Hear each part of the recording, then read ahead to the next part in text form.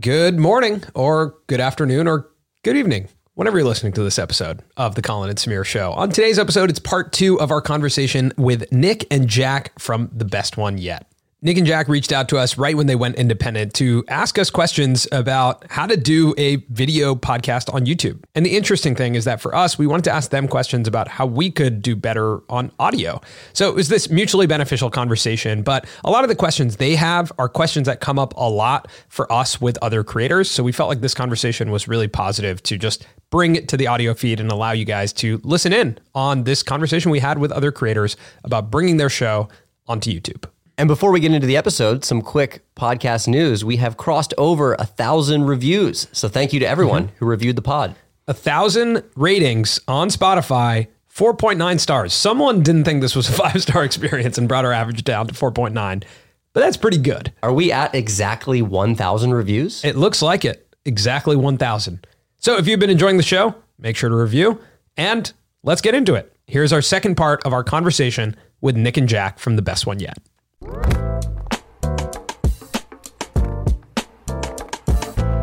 Long-time listeners, first-time callers over here. I mean, the main thing right now is, given that we put on a daily show, we know there's only so much we can do.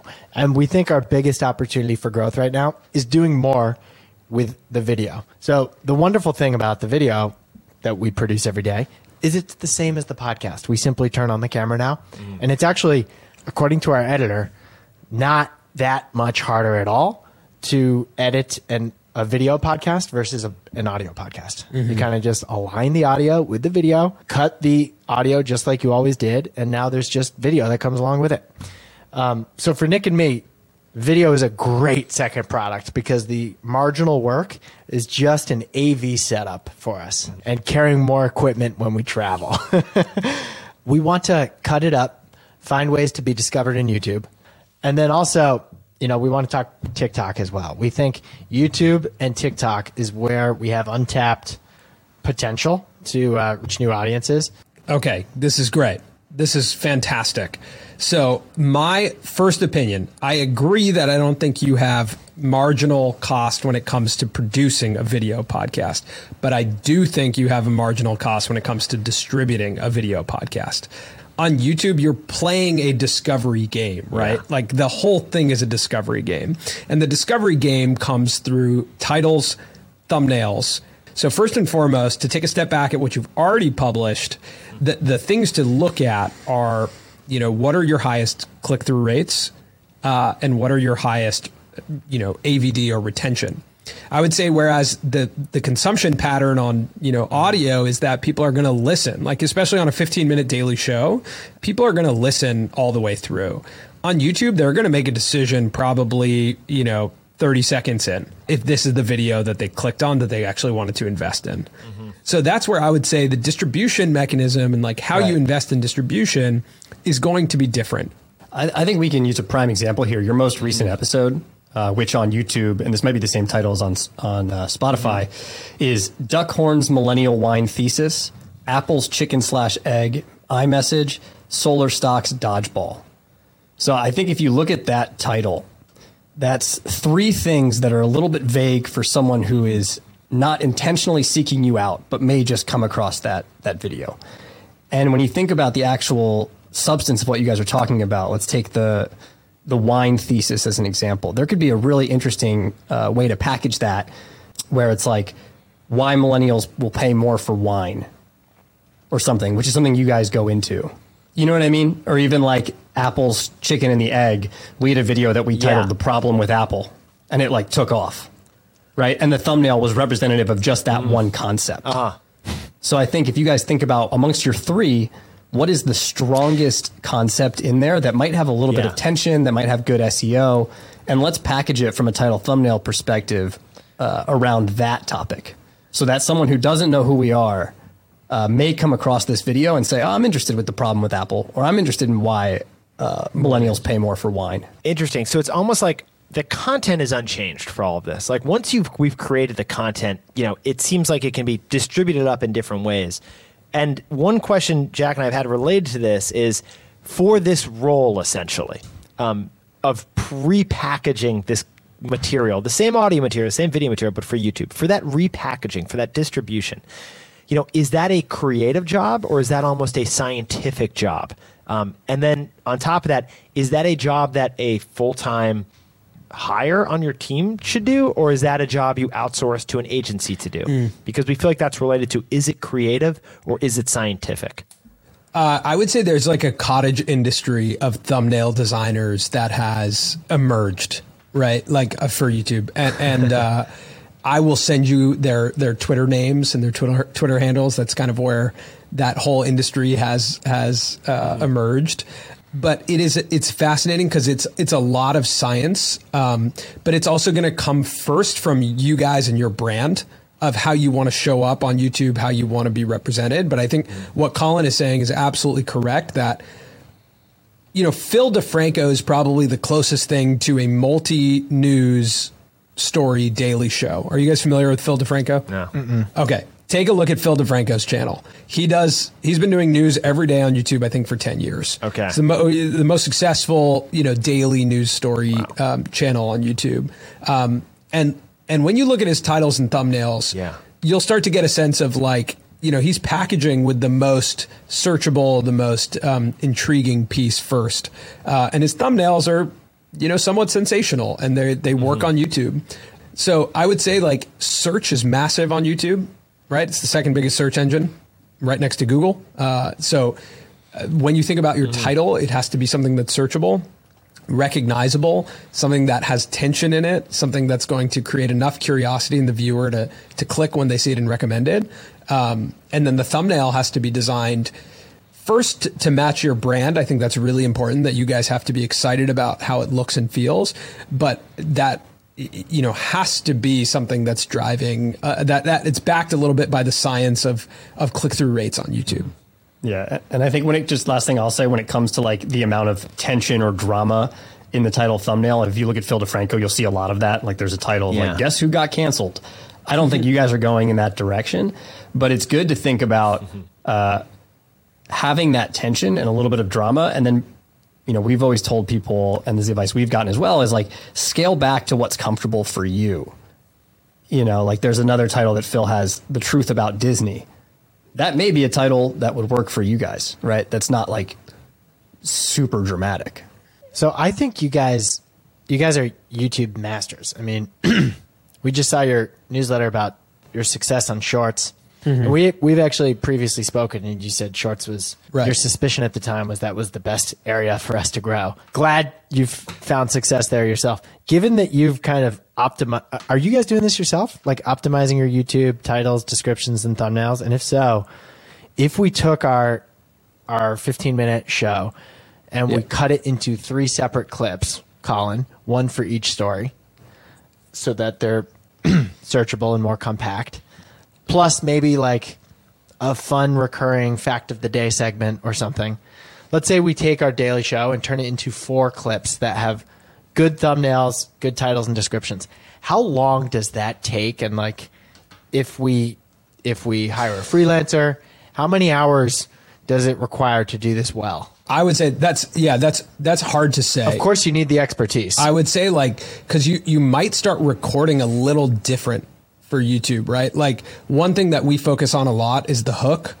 And we write and rewrite and rewrite and rewrite the first words that are going to come out of our mouth for a YouTube video. And the reason is because that's a huge part of the decision making. If someone doesn't make it to 30 seconds, they're not making it. And so the first 5, if you watch a Mr. Beast video and you break down the science of it, neither of us make Mr. Beast videos. That's not the expectation. Yeah. But if you just break down the science of what he's doing, it's by 12 seconds, 2 storylines have been introduced, right? And so it's so much is happening. Yeah. And I do think Guy Raz, just to bring him up again, he said to us, his show is slow TV, which I thought was really interesting, that the expectation of the audience on his podcast is that they're going to listen to it and relax into it. And I think that is generally the expectation of podcasts, but I don't think that's the expectation on when you're a viewer on YouTube. So I think that's that's the important thing, is that you might actually, if YouTube is a big part of your success, it might be a either freelance or someone who's more regular who's working on your YouTube videos, but saying, hey guys, when we're done, can we record these intros for YouTube specifically? It might be more of like what Samir's saying, a native YouTube producer, editor who, I think like if you really want to grow on YouTube and that's important, you got to have someone that sort of lives and breathes it and understands, from upload to upload, was our click-through rate on the thumbnail lower? Yeah. What was the average view duration? YouTube gives you all these amazing metrics, and you kind of want that producer editor who is tuned into them at least so that they can make the right adjustments. For example, we did an interview recently, two episodes ago, and we looked at the data after a week and recognized that we had a 50% drop off after 30 seconds, and that's really significant. And what we recognized when we went back is that the title and thumbnail didn't match the expectation of the first line of the video. And so we aggressively adjusted that for our most recent upload and saw basically a 20% drop off in the same amount of time. And I think to get specific about that, I think we just give that example. Sure. The title of the episode was The Most Badass Human on YouTube. And when you click, the first line you hear is, YouTube is like a resume. And then it goes into a badass montage of all the things she's done. But in the first 7 seconds, the expectation was not met that you're learning about something badass. All of a sudden, you thought you were you were going to hear about the most badass human on YouTube, and you're hit with YouTube strategy. Yeah.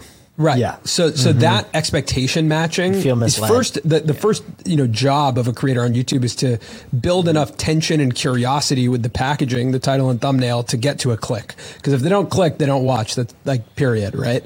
So that's the first thing. The second thing is expectation matching. And then the third thing is introducing more unclosed loops, which I think you guys have in your show naturally, right? Unclosed loops meaning you've essentially introduced a story that isn't closed yet, and I have to wait to allow it to close by the end of the episode, right? And so when you introduce something that you're going to tell me, like the reason we listen to your pod all the way through is because you guys do that so well. You introduce things to us that aren't closed until the last bit of the episode.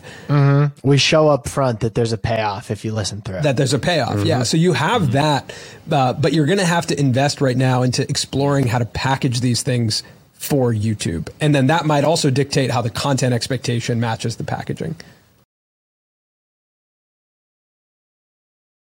Yeah, I kind of feel like, to go back to our analogy from before, Jack, it's like we're going to the market and serving the restaurant, and now we just found out we had to do takeout too because it's the middle of the pandemic. So we have to kind of shift the way all the dishes are served so that they work in a takeout container, not the dish you get at the restaurant. It's kind of like Taco Bell, how Taco Bell is like the same ingredients, but they're just packaged in different ways for different things. Like a chalupa and a cheesy gordita crunch are the same thing. They're just, I don't eat Taco Bell. I've heard from others that this is a situation at Taco Bell. My friend eats Taco Bell. So it sounds like, hire a YouTube native editor. I agree.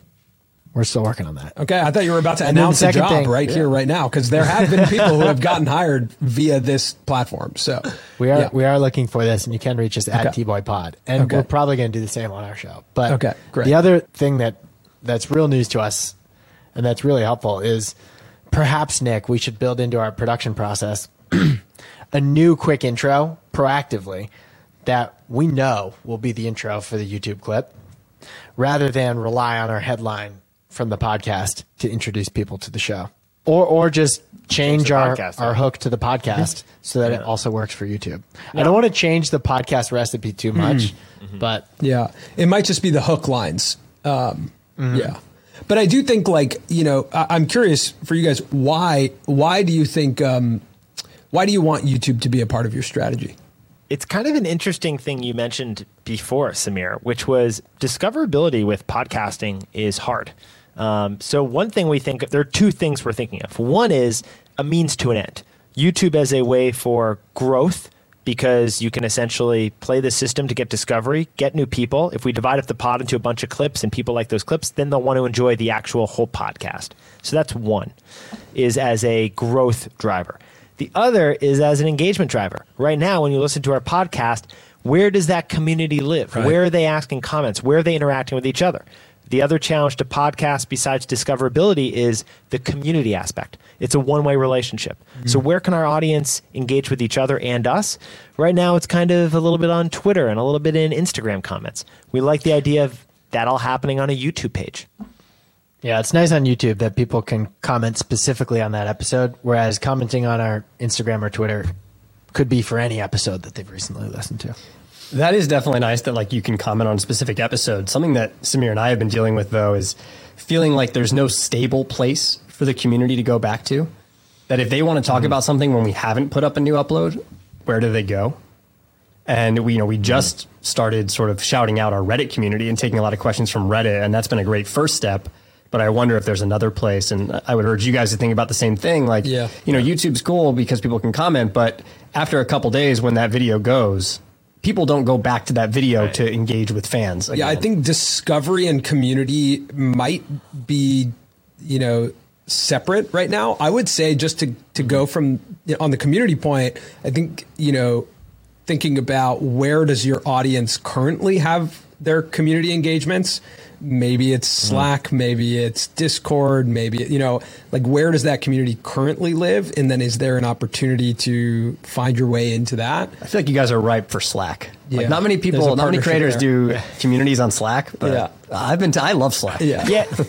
It's funny, Chick, because that is the question. Is it Slack? Is it Discord? Right. Is it Reddit? Is it Facebook groups? Those are basically the four we've identified. Yeah. And then you kind of have this interesting entrepreneurial question, which is you don't want to tell people to go somewhere that may not work, and then they may not trust you to go somewhere else. Yeah. On the other hand, it may be hard to tell organically where they are meeting. So is this the kind of thing you would do a survey on? Is this the kind of thing you would just kind of experiment with by doing one on each without announcing anything? Like, how would you approach this? I think there's always a great there's always a great opportunity to ask your audience. Like we were really toying with Discord, and granted, we asked our Reddit community about Discord, but they gave us really good feedback about why Reddit is better than Discord in that on Reddit, there's like a democratic system for voting content up to the top. And on Discord, it felt like overwhelming to have, tons and tons of messages and not be able to know what is the top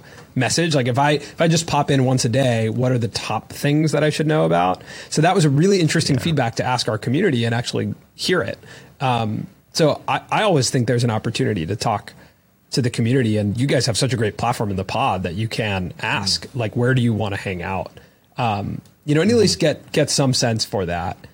On the discovery side, I'm curious, Jack, you mentioned TikTok. I'm very curious to talk about TikTok because I think the marginal cost of distribution on TikTok is exponentially lower than the marginal cost on YouTube. Really? Exponentially. I was gonna say we were the thinking the opposite. opposite. Yeah. Okay, this is great to hear. Like on TikTok, you do not have a barrier of a title and thumbnail. Like your content is just getting into a For You page, and it's a little bit of content gambling. It's the closest thing to gambling that I think you can do in content, where it's low risk though. You're just putting content up there, and we've had moments of our pod that have millions of views on TikTok, and we have moments of our pod that have 10,000 views. And you guys are so topical, and the life cycle of content on TikTok is so fast. I feel like you guys could get caught up in that, which is great. As long as your first line is good, like you just start your TikTok on an interesting first line, I think you could end up seeing a lot of growth. Yeah, pod clips do really well on TikTok, and again, it's like you don't have this unbelievable barrier of packaging. People aren't having to click on the content; they're just being fed the content. So if and when it works at an extreme scale. So that's my take on it. That I think you have a lot more cost involved in succeeding on YouTube. While there's no barrier to title and thumbnail, there is a barrier to using TikTok's like editor tools, right? You'll have to pull the content into. You have to develop a format and style similar to what you guys have on, your Google Doc for your episodes. You'll work towards creating a format for your editor that says, we need a hook line in the beginning. We need, X amount of seconds of content in the middle, cutting back between Jack and Nick. Jack and Nick are full frame when they're on, or they're split screen, or, and then there is a CTA to check out the full pod at the link in our description. Like you'll have to test and develop a format. The great thing about TikTok that this creator named Ty Verdes told us is when it's bad or it doesn't work or there's low viewership, no one sees it anyway. It's so interesting that it's not really a part of the culture to go look at someone's TikTok page and see all the viewership, whereas on YouTube, it is part of the culture, right? Like you look at the YouTube page, you look at the subscriber count, you look at like views are a validation to if I should click on the video or not. It's so different when it comes to, TikTok. So I think that's why it's like easier to get your start on TikTok. So that's what it's so helpful to hear you say this, because Jack and I always imagined that there was actually a high friction point, and that friction point was that we needed to model different content to work on TikTok that was more maybe staged, maybe more thematic on trends. Maybe green screens. Yeah, we thought it was a more investment. It seems what you're saying, though, is actually the content we have would work, and the barriers to actually getting that content up are, and this is what's made TikTok so powerful, it's the least friction-oriented platform of any of them. So rather than worry about the content, just focus on the opportunity, which is how easy it is to actually put the material up there and then just see what works, because even if it doesn't work, there's no cost to it not working. I mean, for us, we've had some segments of our podcast do really well on TikTok where we just cut the moment of the podcast and then put a graphic that says what we're talking about. Like, here's the topic, here we are talking. Right. And if you see that in the first second and you read the topic and you go, that's a topic I'm interested in, then you'll listen, you'll watch. And it didn't necessarily have to be a video saying like, my money don't jiggle, jiggle. It falls. Sometimes I wish it was. Sometimes I wish I had the time to really create one of those videos. I also wish I had it in me. And the confidence to make confidence that video. to do that. But unfortunately, I did not. Well, guys, we got 4 of us right here. Let's take care of it. But yeah, I would say like that's, just, it's going to be, all of this is post-production work, right? So it's not like it's, there's really, I don't think, an answer to, what's the lowest lift, because I think that going all in on some of these platforms has an investment attached to it, and I think YouTube is the highest investment in social media by far. That's coming from career YouTube creators who live and breathe YouTube, but I would say I really do. It depends on what success looks like to you on YouTube, and I guess that would be an interesting question for you guys: is what would success be on YouTube? Is it monetizing the video separate from the audio eventually? Is it, I guess we consider the opportunities of having a business on YouTube, like that would be equally valuable to us as driving people to the podcast. But those are the two outcomes that we would take value in. We totally respect the post-production work, and Nick and I have so much work to do with the pod. And that's why we're just trying to weigh what's the best ROI for us? What's the best place where we can do post-production work or contract that out and get the best return?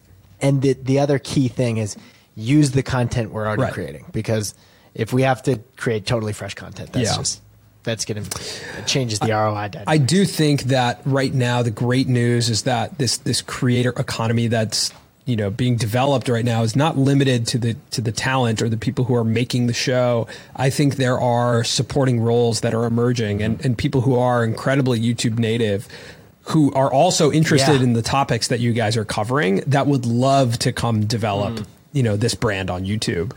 So that's I think one of the biggest advantages of this moment in time is that there's people who are really plugged into to how YouTube works and are great video editors and are fans of your show. Like that, it's in your audience. There's someone in your audience who would be really excited about this. And I would say when you look for this person, I wouldn't concern yourselves too much with quantity of output.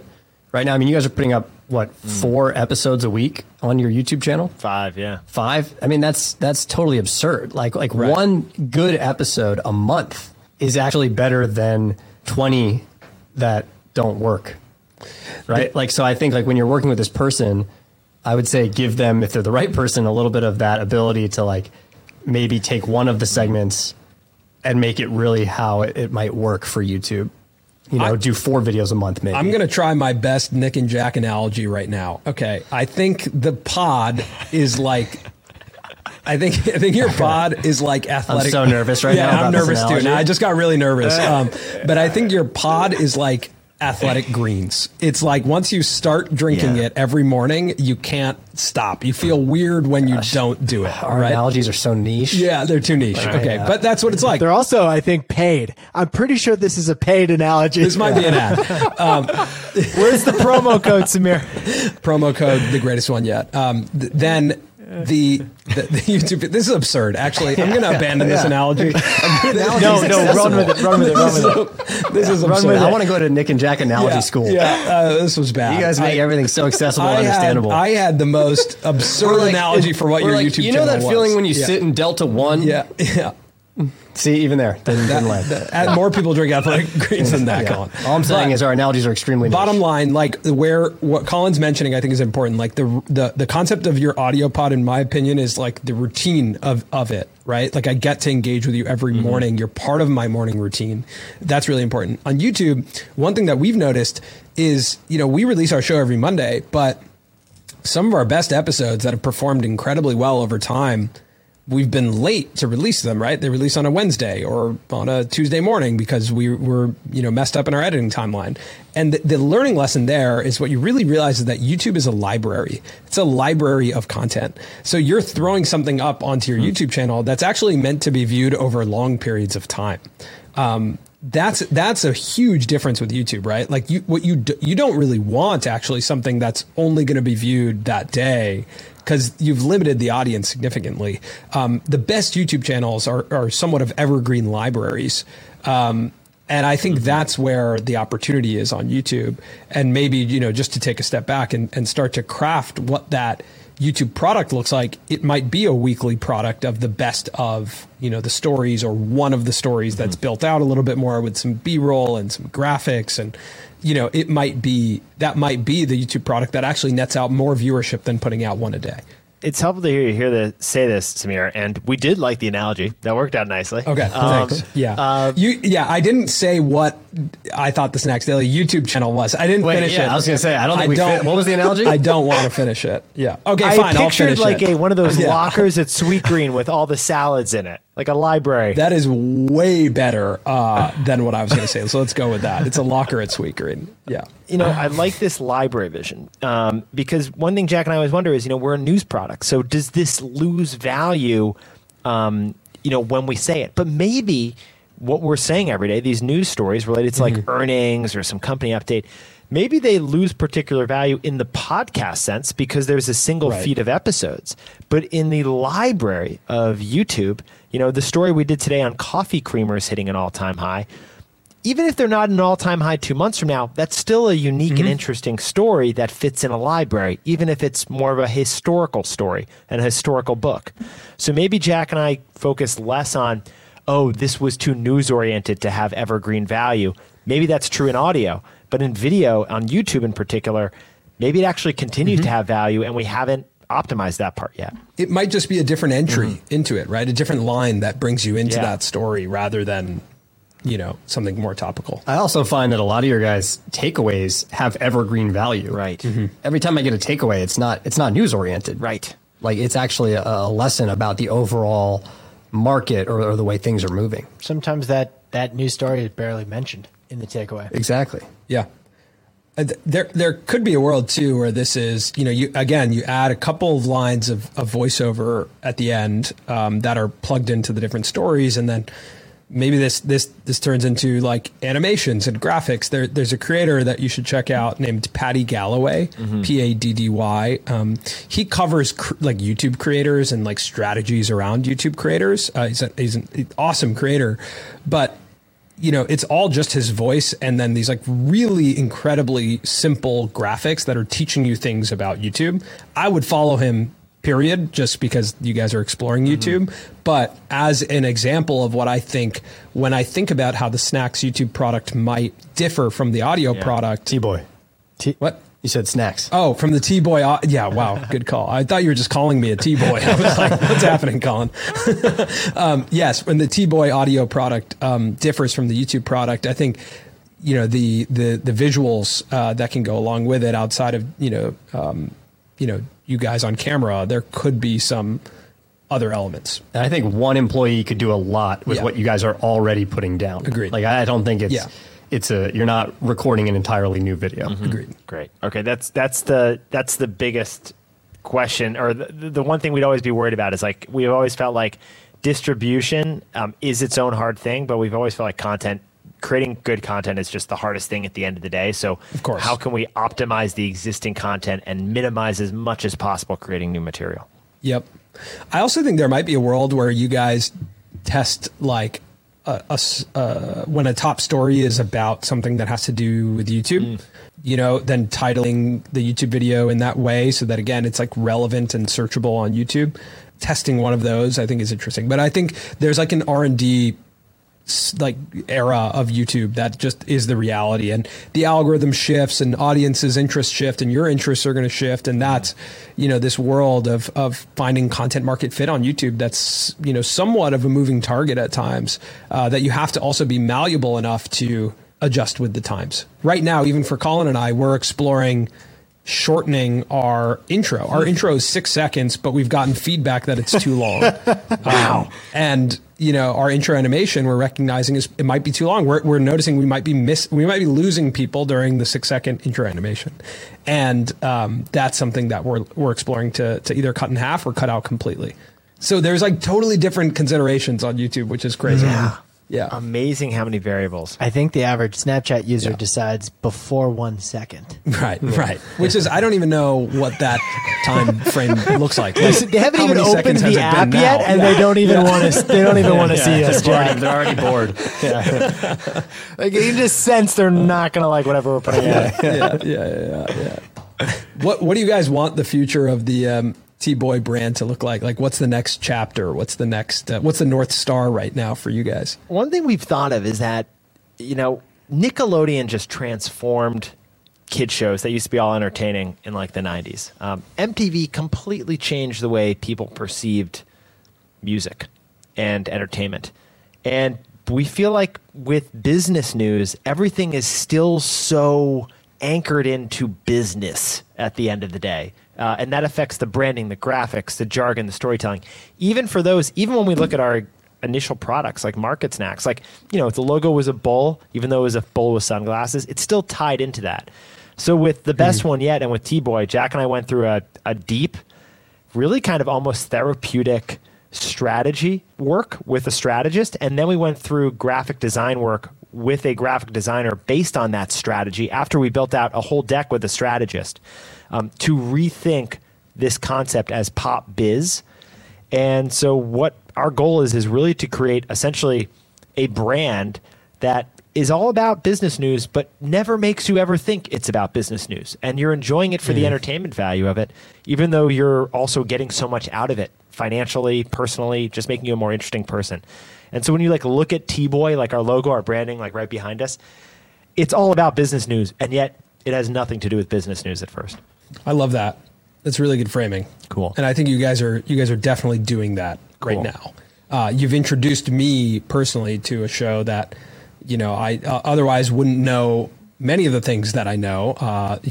3 news stories a day, and I think it's really cool to have this digestible piece where you also feel like you're building such a good relationship with you guys. Like I feel prior to even talking to you guys, like this is exactly how I expected you to be, right? Cool. Which is, I think, the best relationships that you have with creators, and the most authentic shows are that when you meet the creator and you're like, oh my God, that is you. Like you are really doing the thing that you're meant to be doing. So that's awesome. Well, it goes both ways. The authenticity and the friendship that we just feel when we're watching you guys, and we've watched you guys more than you've watched us because we've just been audio and you guys have been dominating video. It absolutely goes both ways. Like it feels like this is our 12th interview, not our first interview with you guys. I also just think you guys are extremely technically competent and deliver kind of technical best practices to your audience in a way that's still fun. Like I've listened to your Mr. Beast episodes, the interview you had with the YouTube Chief Revenue Officer, the kind of tell-all email you sent last week about your shorts development. I just think tell-all. I love that. Screenshots of your data and analytics page. That's tell-all, baby. Mm-hmm. Yeah. But I think you do a great. that's pop creator. It is. No, it is. I think it's delivering technical information in in an entertaining way. So, I mean, Jack, have we ever done an interview where we were laughing during the interview and taking notes during the interview? I don't think we've ever done that. Good point. The athletic greens of the podcast. there you go. Yeah, we're going to steal that takeaway. We're going to steal like an artist on you guys. That's our second.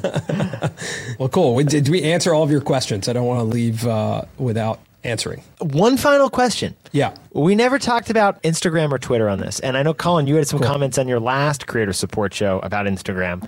But, any interest or thoughts there? Or do you think that, do you think that's just not an area to focus on at all? Or do you think that's just a totally different strategy? should I share, Nick, what our instinct is on this? Yeah. Which is that Instagram and Twitter, we think that's where our audience is right now, our existing audience. And so we think that's where I mentioned earlier, we want to invest in our audience. And that's just connecting with them and showing them that we love them and finding ways to connect to them directly. And we think that's on Instagram and Twitter, but we don't see that as a place for us to find new audiences. Yeah, I think that's probably right. I mean, what Samir and I have been talking a lot about is what is the expectation of our audience on Instagram? If we upload a, 1 minute vertical short video that is highly edited and is trying to teach you something about creators, do we really expect that someone on Instagram is going to sit and consume that minute? And I don't think we can accurately assume that expectation out of them. I think our Instagram audience comes to touch base and see in an instant, in a photo, in a really quick video, what are Colin and Samir up to? Oh, they had this creator on their show. Mm-hmm. And often we find that when we run into friends or fans in public, they bring up what was most recently on our Instagram, what the photo was, not necessarily the episode. Huh. It's definitely a place where our tight-knit community is, but not to get the same value prop as the show. Yeah, we often say this, that the world glances, it doesn't read. And I think Instagram is the place where the world glances, where they're just going to glance and see what's the latest. Okay, got it, and I'm out. But where they're going to actually dig in is, I would say audio is probably the place where you're really going to get the most engagement in your content. YouTube video is there if you play your cards right, and then everything else, I think people are glancing and moving really fast. Mm-hmm. So that's my perspective. On Twitter, I think, is a great place for you guys. I would imagine that, somewhat similar to Morning Brew, if you wanted to go in that direction, where I can just be there to consume the news. But that is, I think, someone who has to be, pretty on. If it's more of a community engagement perspective, I do think that I assume that's the place where, I would assume that's where I can reach you guys. I could tweet at you and you would see it. I'd also be interested in a looser conversation, like a Twitter Spaces, because you guys are news centric. I know you do live on Instagram, but I feel like Twitter is such a news oriented place, obviously, that if I were to see you guys talking on Twitter, I would definitely tune in. Good to know. Okay. Love that glance analogy too. Sure, that was great. So that one worked. Great. Yeah, that worked. Now we just have to pivot it into a direct-to-consumer food company in some way. Well, you got all the ingredients. You're just working on the recipe, Yeah, I would love a Twitter space. I agree with Colin on that. I think that would be really cool because you then that's where everyone's talking about the news, right? The stuff that you guys talk about on your pod every day, that's where people are going to talk about those things. Yeah, it's funny. I don't think it's the same show as Instagram Live, Nick. I think Instagram Live, we've kept it just open, come ask us anything. I think Twitter Spaces is subject. Let's talk about the takeaways. Yeah, there might be some discovery on Twitter Space. I can't speak from a ton of experience, but I definitely would tune in as a fan on Twitter. Thank you. I want to ask you guys the framing around pop biz as opposed to maybe what business news has traditionally looked like. That's an effort, like you said, to make business news more accessible to the point where you don't even feel like you're taking in business news. You're just enjoying the entertainment. I think that's something we think about when it comes to creators and the creator economy news, that potentially that term is even too inaccessible, and it applies to such maybe a small amount of people. Do you guys have thoughts on that or advice for how we could reframe the things that we talk about so that they would be more accessible? Well, to share with you more in our process for how we even working with a strategist who came up with Pop Biz, we literally kind of went in and started from scratch. Jack and I literally went through and broke down every element of what we did into its core components, from who are we actually reaching? What does this person want? What are they doing in their lives?